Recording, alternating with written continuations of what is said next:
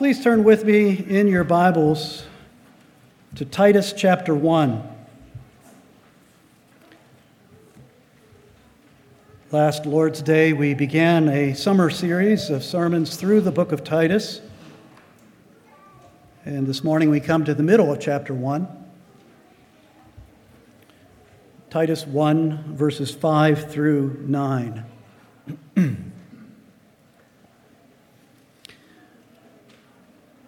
This is God's word. It is infallible, it is inerrant, it is transformative. Please give it your full attention. This is why I left you in Crete, so that you might put what remained into order and appoint elders in every town as I directed you.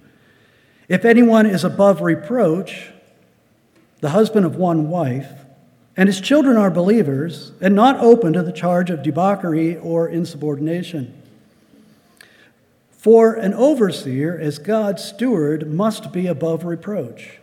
He must not be arrogant or quick-tempered, or a drunkard or violent or greedy for gain, but hospitable, a lover of good, self-controlled, upright, holy, and disciplined.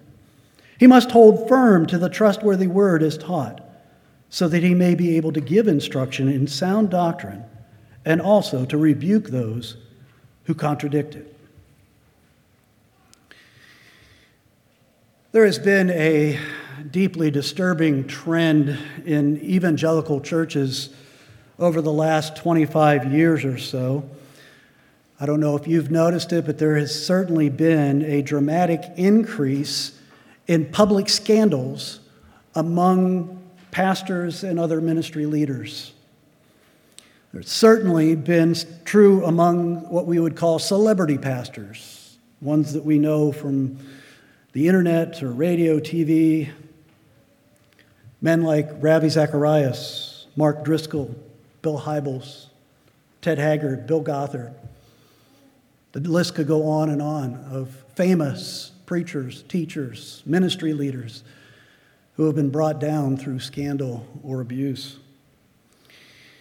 But the thing that's even more troubling, I think, has been the increasing reports of the same kinds of downfall among what we would call ordinary garden variety pastors in churches all over the country, as evidenced by the recent shocking report of abuse cases and the cover-up of abuse cases in the Southern Baptist Convention. But I want you to know it's not just out there. It's not just in other kinds of churches. For 10 years, I've been part of the Susquehanna Valley Presbytery, which is made up of about 18 churches.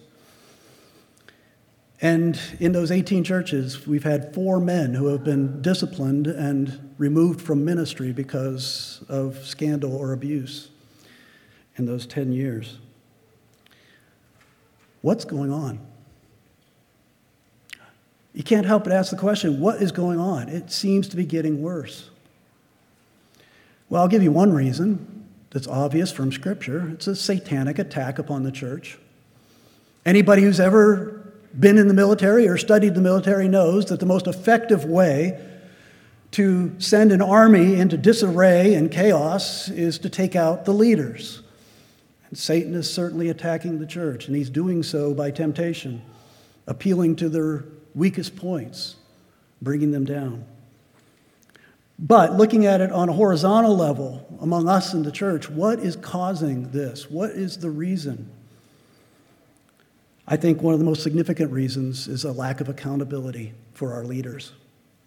I read an article in Christianity Today that was written by a person who helps churches when they're in leadership crisis. This is what this person wrote. They said, "We can and must do more to expose sin within the leadership when it happens. We must fight to prevent it from taking root, I'm sorry, I'm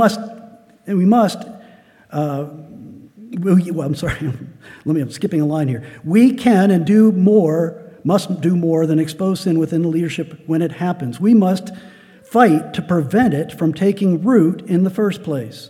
More often than not, organizations are catapulted into crisis almost solely because they had little to no accountability procedures in place to prevent abuses of power.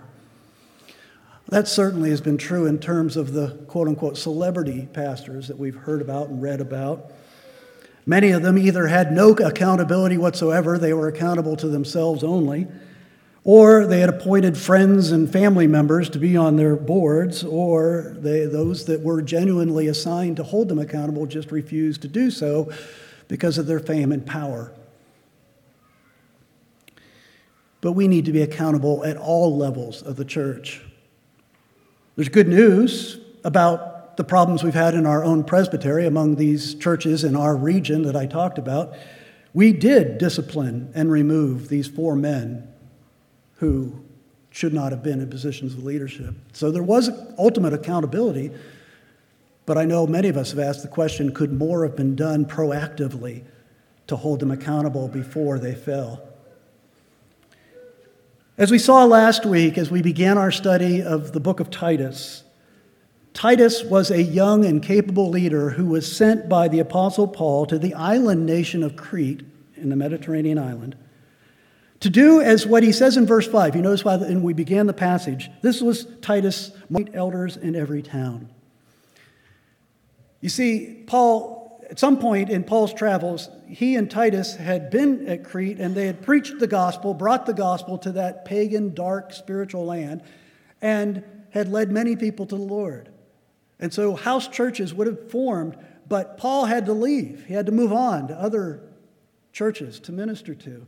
And so what he says here is the reason why he left Titus there, one of his most trusted associates, was so that he could put what remained into order. In other words, to build a foundation, to build a structure, to provide what is needed for those churches to be sustained and to thrive in such a difficult cultural environment. And we see here that the very first step that Titus had to take was to find and establish leaders for these churches. At this point, I want to tell most of you in the room who are never going to be elders in the church, please don't check out here. I'm not only preaching to the small handful of men who are elders or who may be elders. If you haven't already gotten the point is that you are the ones who must hold them accountable. Every member of the church needs to know what a good leader looks like and hold your leaders accountable to that standard. This letter, we'll see as we continue to study it this summer, we're going to see that Paul intended this letter to not only be read and studied by Titus, his associate, but it was to be read to the whole church, to all the churches. Because the churches needed to know what good leadership looked like for the sake of accountability. Men become leaders. The way the process works, men become elders in the church. They become leaders because the congregation, you, the members of the church, recognize that the calling of Christ is upon them. Christ is the one who calls leaders to lead his church, but he does it by giving them gifts, giving them a calling, and giving them the experience to lead in the church. And you are the ones who recognize that, and you vote for them saying, I believe that Christ has called these elders to lead the church. That's where your accountability begins. But once they are in office, it's your responsibility to make sure that they continue to meet these qualifications that Paul gives. It's your job. If there's a lack of accountability in this church, it's because you're not doing your job to hold your leaders accountable. We're going to see in next week's passage, as we move on from verse 10 to 17, that one of the biggest problems that these young, immature, growing Christians in these undeveloped churches, one of the biggest challenges they're facing is they were surrounded by false teachers and false teaching. And so there's an incredible threat to a church that's not yet firmly established. So Paul says, not only, Titus, must you appoint elders, but you must train the people to understand what to look for in their leaders. Preachers use this illustration all the time, but it's only because it's very effective in communicating this kind of truth. If you were to train to be a bank teller, and they want you to learn how to identify counterfeit money, they don't start by showing you and have you experience with what counterfeit money looks like and what it is like. What they do is they have you get really familiar with real currency, real money, so that when the fake stuff comes by you, it's easier to recognize. It's the same lesson what Paul's doing here. He wants the members of the church to understand what good leadership looks like from God's perspective, so that when the false teachers come with their false teaching, they can be easily identified. So what does a godly leader look like? Well, Paul lays it out here. And what he says here about elders is true for leaders in general. Elders are the highest calling among leaders in the church. They are to be the models of leadership for the church. And so if you lead in any other way, if you lead a Bible study, if you lead a Sunday school class, if you're a mentor to some other Christian, if you lead your family, in whatever way you lead, here is the gold standard. Here is what God defines as good leadership. And so anybody who leads in any way, and most of you lead in some way, can learn from this example that Paul lays before us. Matter of fact, the world, earlier in our country's history, the world would look to the church to find out what a good leader looked like. Matter of fact, the world would go to the church to get good leaders because they knew the church was producing them. Now, unfortunately, things have degenerated to the point where the church looks to the world to see what a good leader looks like. And too many leaders in churches look good by the world's standards, but look terrible by God's standards. How often do churches put people that are attractive, charismatic, excellent speakers, have a strong entrepreneurial spirit about them, and yet they don't have the qualifications that Paul defines here? Don't look to the world to tell you what a good leader looks like. Look to the Word of God. Also, I want you to notice a couple things. First of all, and I'm going to put on my strong Presbyterian hat here and teach a little Presbyterian theology. I want you to notice that Paul refers to these leaders as elders. In the original Greek of the New Testament, the word is presbyter. That's where we get Presbyterian from. Presbyterian means that the church is ruled by elders. And so the word in verse 5 is elders or presbyter, but in verse 7 he calls the same group of men that he's talking about overseers. In verse 7, overseers. In the Greek, it's episkopos, which you'll probably recognize from the word episcopal, which is actually another word for that in English is bishop. So I just want you to notice that elders, presbyters, and episkopos, or bishops, are the same men. They're the same group of men. They're not two different offices. They're two different labels given to the same group. We call that the parity of elders. There is no hierarchy of elders. I am not the leader of this church. No other pastor on staff is the leader of the church. The elders lead the church. And that's the second point. It's a group of elders, not a single elder. We talk about parity of elders, but we talk about the plurality of elders. In every town, Paul says, in every town appoint elders. Every house church should have elders governing it. Not a single elder, but a group of elders governing it. I want you also to notice one other thing before we dig into the qualifications themselves. Paul says in verse 6, if anyone is these things. If anyone. What he's implying there is if you go to a house church, Titus, and none of the men fit these qualifications, then don't appoint elders. Yes, it's not good. It's a bad thing for a church, a house church or any other size of church, to not have elders. But it's worse to have bad elders. And I'll tell you right now, as I've been around the church a long time, the biggest mistake that churches make is putting men into positions of leadership and authority who have no business being there, who are not qualified for the office of elder. It's the biggest mistake, most destructive mistake that a church can make. And so Paul says, if there are qualified men there, then appoint them as elders. So let's dig in then. What are the characteristics? And it's a long list. And I know that's kind of intimidating. You're preparing yourself for an hour-long sermon. I promise not to do that.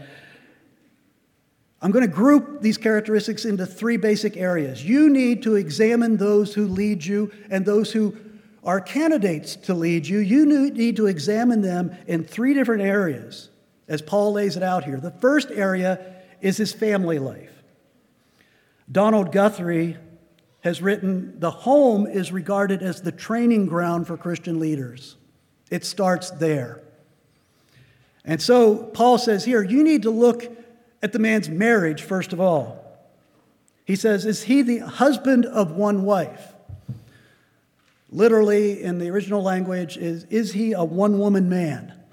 I know that sounds like a bad country song, but that's literally what it says. Is he a one-woman man? That phrase has actually confused the church. The church has had trouble interpreting that in the past. Some people would think, well, obviously he's just, in that culture, polygamy was an issue. And so he's saying you must not be a polygamist. You must not have many wives. You should only have one wife.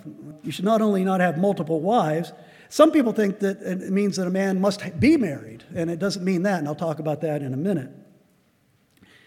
What the phrase is not really even talking about how many wives. It's not the quantity he's talking about. It's the quality of the relationship with your wife that he's referring to. He's pointing to faithfulness in marriage. If a man will not be faithful to his wife, then he's not going to be faithful to the church. How can a man love the church well, the bride of Christ, if he does not love his own bride well? It begins there. If he's married, look at his marriage. Is he a good husband? Does he love his wife the way that Christ loved the church and laid down his life for it? Now, again, I don't believe that disqualifies single men from being elders and leaders in the church in that way. I don't think it disqualifies them. But if you're going to choose a leader and he's not married, realize that he's not been tested in that very important area of his life. So you better be especially sure that he meets the qualification of leadership. It begins by looking at his marriage. If he's not married, then you need to raise your level of assessment to a higher level because he hasn't been proven in marriage. The second area is his parenting. Paul says his children must be believers. Now again, this word believers has caused some consternation. And again, it's translation, a translation issue. What's the right word to translate the original word in Greek? And the original word can either be translated believing, or it could be translated being faithful. Is Paul saying that the children of an elder must believe, or is he saying that children must be faithful? And by faithful, it just means faithful to the covenant community. Is he living a life consistent with a Christian family? Is he living under the authority of the father's leadership in the home? As much as we would like to, no parent can ensure that our children are going to be born again and believe, because that's not our job. It's above my pay grade anyway. The Holy Spirit is the one who gives the gift of faith. The Holy Spirit is the one who brings new birth. The Holy Spirit is the one who enables our children to believe, and we pray and trust in him to do that. What Paul's talking about here is the rest of the parenting job in terms of disciplining, training, and being a good example to your children. Is he a good father? We know that Paul means faithful there because, again, it's always context. You always interpret a word by its context. And the rest of the verse makes it clear what he's referring to, because he says that we must ensure his children are believers, and then he goes on to say, not open to the charge of debauchery or insubordination. The word debauchery, another word for that, actually a more literal word, would be wild. That they are not wild children. And secondly, the idea of insubordination or rebellion, an open rebellion.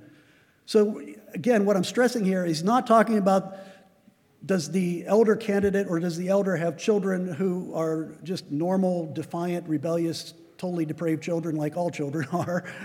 It's not talking about the state of the child. It's talking about how well the father parents. And sometimes, and you have to use some assessment, some judgment there sometimes, because not all... A couple of my children were really easy. A couple of my children were really difficult. And so your measure, hopefully allow that in your measurement to grade me on the curve for a couple of my kids, because they were especially difficult. But it's just recognizing, has he proven himself as a father in the household? We're not talking about normal childish misbehavior or defiance. We're talking about children that are incorrigible due to poor or ineffective parenting. And that's the issue. The book of 1 Samuel talks about the priest Eli, who had two incorrigible, rebellious sons. And it says that Eli was judged because of the behavior of his sons. And this is what God said. God said he was judging Eli because his sons were blaspheming God, and he, Eli, did not restrain them. He was ineffective as a father.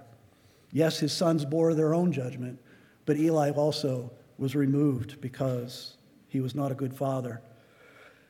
Just like marriage, parenting is a testing ground for leaders. And children will test you. When I was first saved as a teenager, I had a real problem with my anger, temper. I couldn't control my temper. And once the Lord saved me and the Holy Spirit began to work on me over the next several years, I really grew a lot in controlling my anger. And then I got married.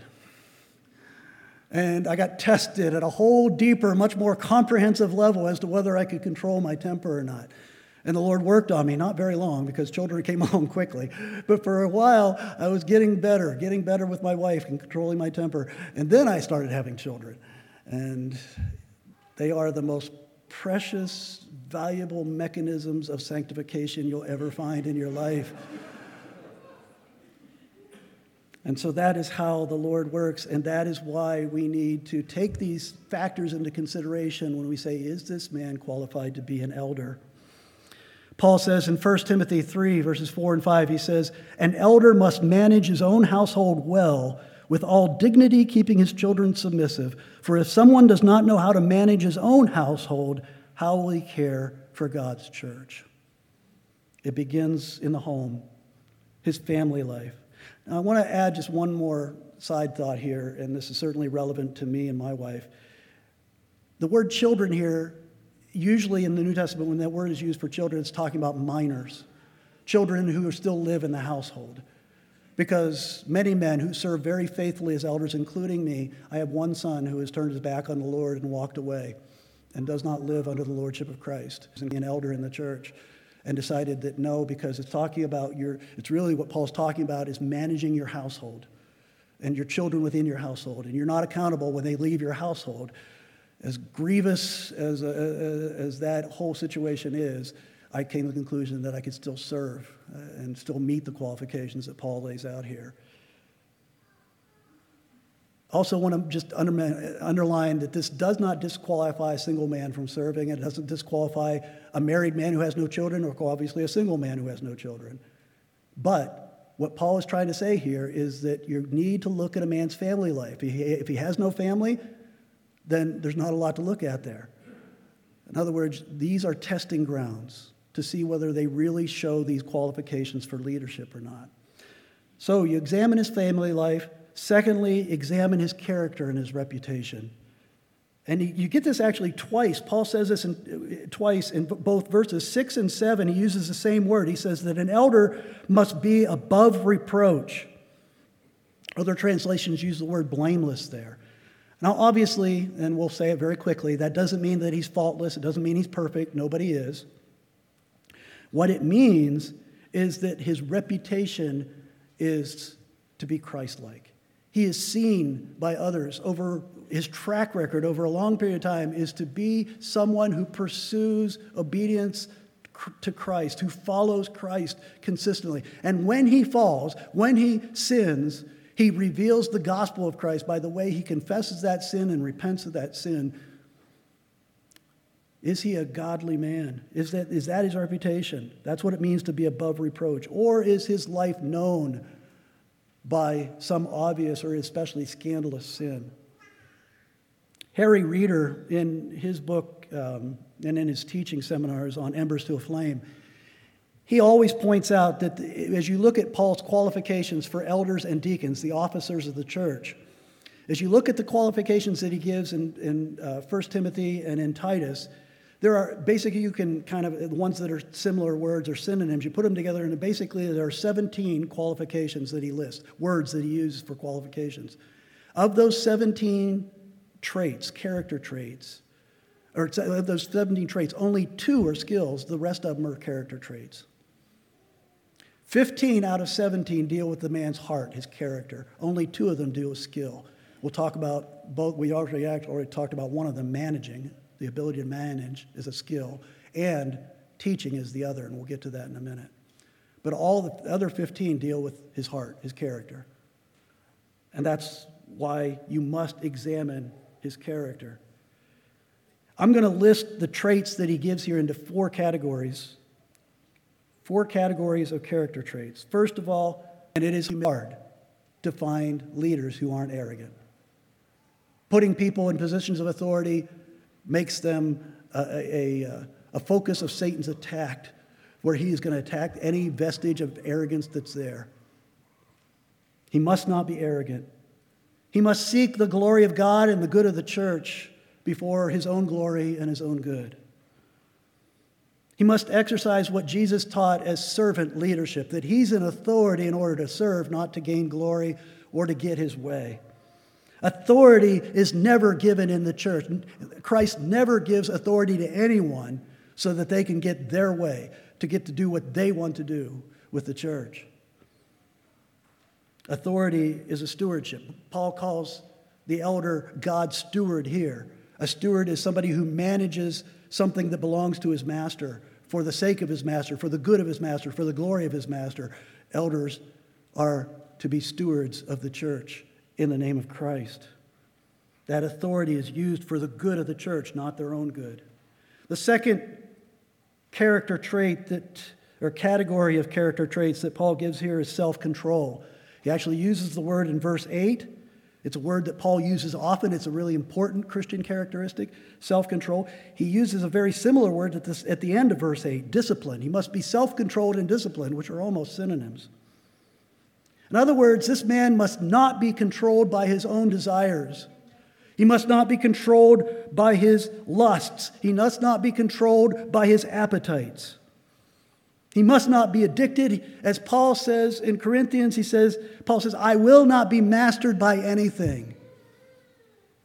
Pornography, alcohol, drugs, television, anything. I will not be mastered. It's someone who is self-controlled, has put, by and large, again, not that this man never fails to do this, not that this man never sins, but that the character of his life is that he is self-controlled.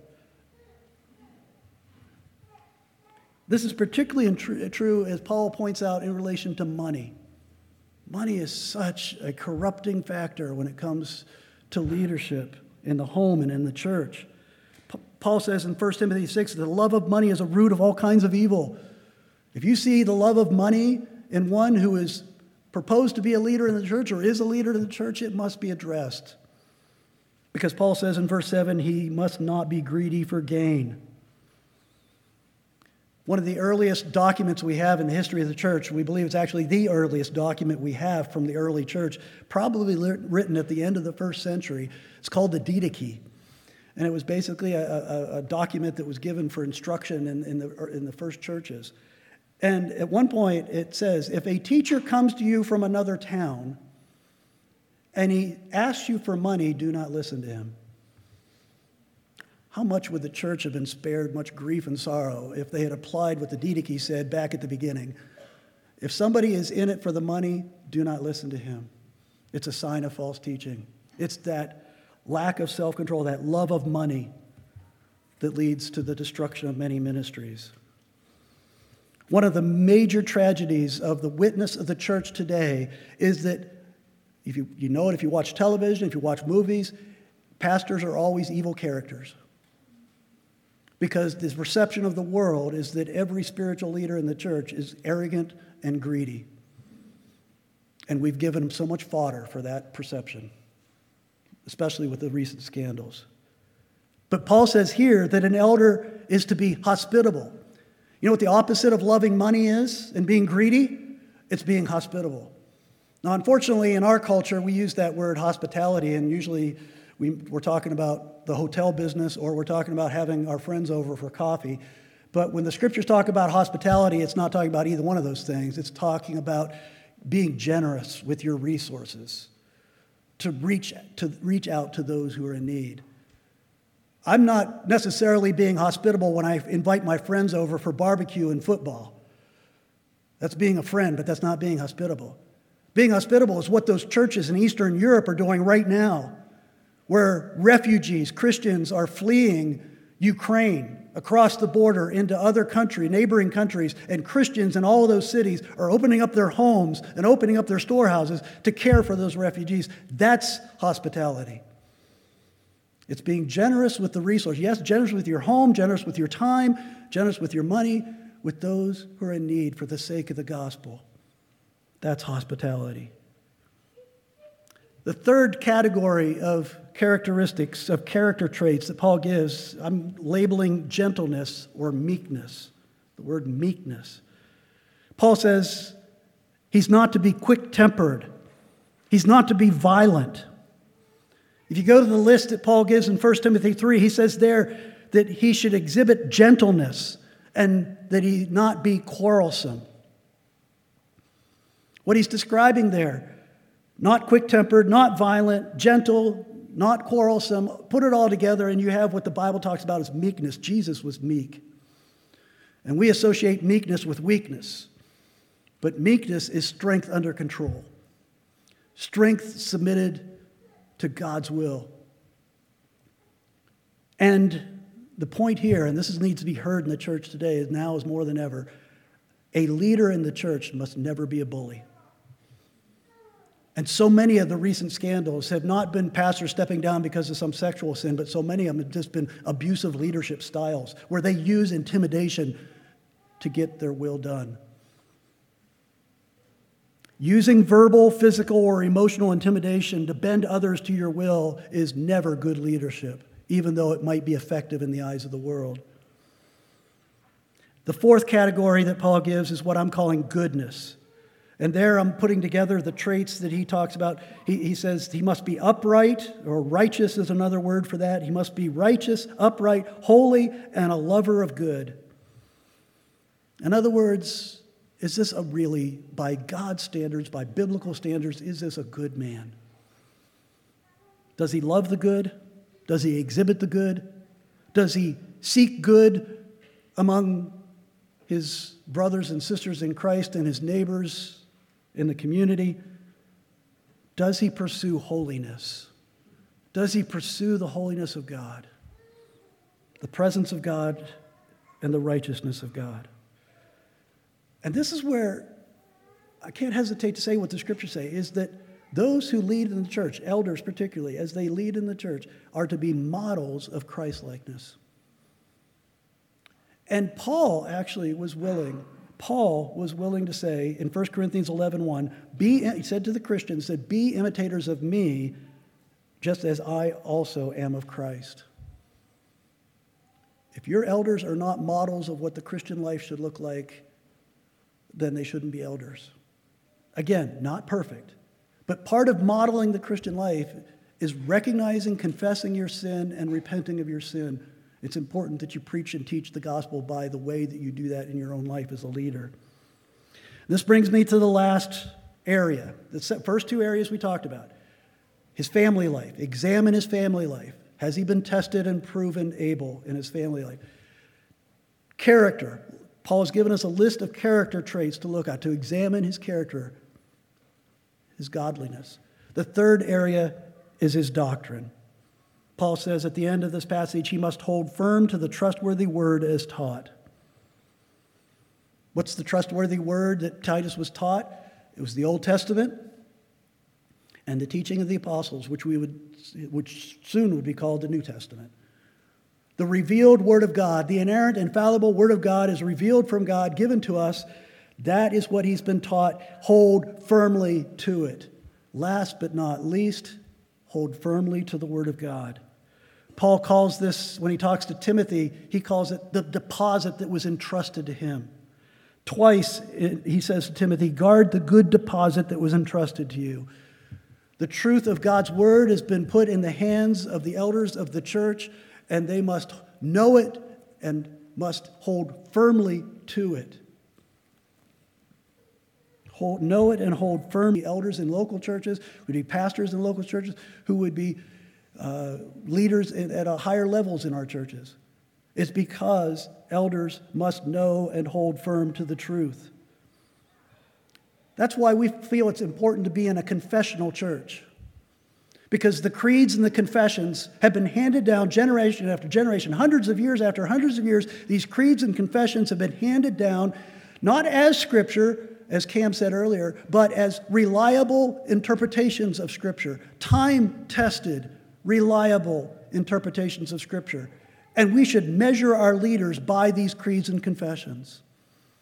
In our churches, we use the Westminster Confession of Faith because it summarized the teachings of the Protestant Reformation in the 1500s. It was written in the 1640s, and from 1640s on, it has been a tool used by the church to make sure that's what being preached and taught, and those who are preachers and teachers in the church hold to biblical interpretations of Scripture, the right sound doctrine of Scripture.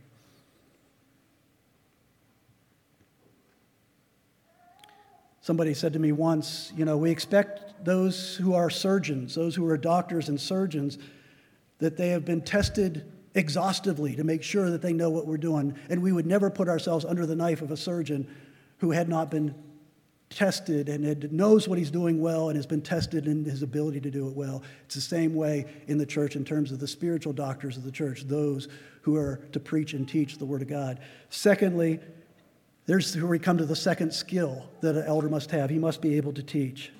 Elders must have the gift of teaching and skill in teaching in order to do what Paul says here, to give instruction in sound doctrine. Because it's not just enough to be a biblical scholar. I went to seminary with a number of men who wanted to be biblical scholars, but were not gifted to be elders or pastors, elders, leaders in the church. And that's what they wanted. They wanted to study the Word of God deeply. They wanted to know it deeply. That's a great thing. But you must be able to teach it. You must be able to effectively communicate it. Paul told Timothy in 2 Timothy 2, verse 2, "What you have heard from me in the presence of many witnesses, entrust to faithful men who will be able to teach others also." And then finally, Paul says, elders must be able to defend the truth. He says, the last thing he says, they must be able to rebuke those who contradict it.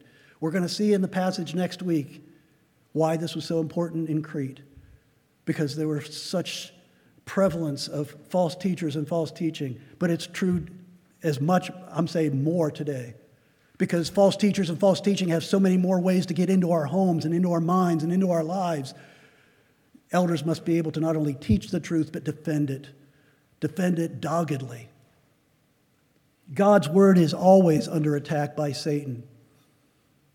And the leadership of the church, the elders of the church, must be on guard constantly where Satan is attacking the authority of the Word of God. These days, and I'll tell you right now, I am tired of talking about homosexuality.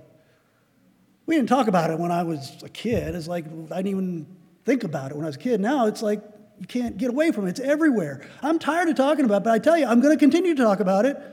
I'm going to continue to talk about abortion. I'm going to continue to talk about gender and gender roles, because that is where the world is attacking Scripture. Because ultimately the issue is not those peripheral issues. The issue is, do you trust the Word of God or don't you? And it's an elder's job to defend the Word of God. And if that's where Satan's attacking, then we're going to double up our forces at that point of attack. That's what good elders do. Don't accept leaders in your church if you've examined their family life, their character, and their doctrine, and find them wanting. But praise God, this church has good elders. I am deeply thankful for the elders that God has called to serve this church. The men I work with are high-quality men, and God has blessed the church because of it. You've done a good job. Keep up the good work. Because, as Harry Reeder says, the spiritual maturity of a church will never rise higher than the level of its leadership. You set the ceiling for the spiritual maturity of our church by holding your leaders accountable to the Word of God. Let's pray. Father, thank you. Thank you for the way you've blessed us. Thank you for way from generation to generation you've always provided leaders who stand for your word, who stand for the gospel, who represent Christ well. Lord, I thank you for the men that are elders and deacons here now. I thank you for those that you're preparing for that office. And Lord, I pray that until Christ comes again, this church's witness will always remain strong and clear, because not only do the elders do their job well, but the congregations do their job well. as they hold their leaders accountable. Thank you, Lord, for this reminder from your word today. We pray in Christ's name. Amen.